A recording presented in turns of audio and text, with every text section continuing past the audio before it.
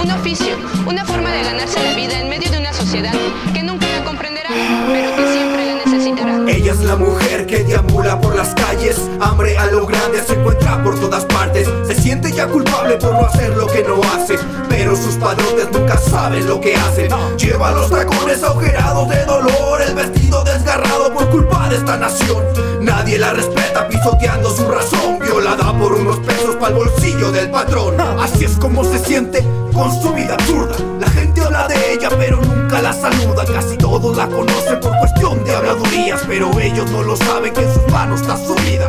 Ah, qué fantasía sostiene entre los hombros ser primera dama y el país limpiar de lodo, de morbo, de lobos, parásitos del oro, políticos ineptos que solo buscan el robo. Ah, qué sueño bobo, comentario de oídos sordos, y tan solo es un despojo de los hombres que están locos y se encuentran solo cegados por el poder, poniéndola de pretexto para que los puedan querer. Doncella de la noche pues solo baja su broche para saciarles esa sed en asientos de los coches, mirando cómo rompen y corrompen sus pasiones, pues le han roto ya el sostén mientras siente frío roces. Esas manos torpes recorriéndole su piel, un aliento inhumano internándose en su ser. Besos sabor a mentiras que no puede detener, cambiando su dignidad por pesos para comer. Como ves, men, la vida de esta mujer montándose en el papel de esposa que siempre es fiel, esperando ese hombre que la sepa defender, pues la cárcel es su cuerpo y el destino ha sido cruel. Año del 96 fue cuando la vi venderse. Yo apenas era un niño pues tan solo tenía 13. Escuchaba mencionar ese nombre entre la gente,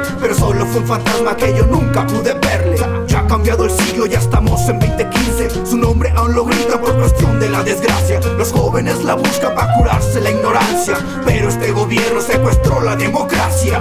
Busca el respeto pero nadie la respeta, nadie la sigue pero todos la comentan. Políticos corruptos de rabia le infectan, del pueblo la confianza cada día se resta. Busca el respeto pero nadie la respeta, nadie la sigue pero todos la comentan. Políticos corruptos de rabia le infectan, del pueblo la confianza cada día se resta. Vaya donde vaya su persona es añorada, todos gritan libertad para esta pobre dama, pues las manos tiene atadas con el alma destrozada, mirando por los barrotes como México se apaga. Se encuentra desconsolada, promesas de personas que solo han sido palabras, pero aún tiene la esperanza de volver a tener alas, pues no baja la mirada aunque se encuentre encerrada.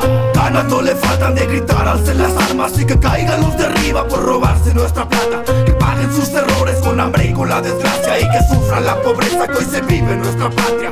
Ella está consciente que las balas llevan karma, que la pólvora se encuentra hoy en día preparada, pero ella pide calma, guardemos esa sed que provoca la venganza, luchemos todos juntos como hermanos en alianza. Busca el respeto pero nadie la respeta, nadie la sigue pero todos la comentan. Políticos corruptos de rabia le infectan, del pueblo la confianza cada día se resta. Cuando se mira la democracia desde el punto de vista popular y desde abajo,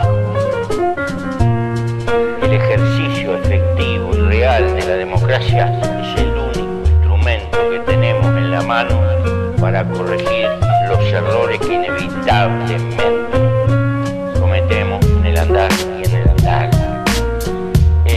Pero hablar de democracia significa hablar en el fondo de libertad, y la libertad existe para discrepar, para estar de acuerdo, no. ¿Y qué piensa un pueblo donde empieza a tener una casta de gobierno que está años y años y años y años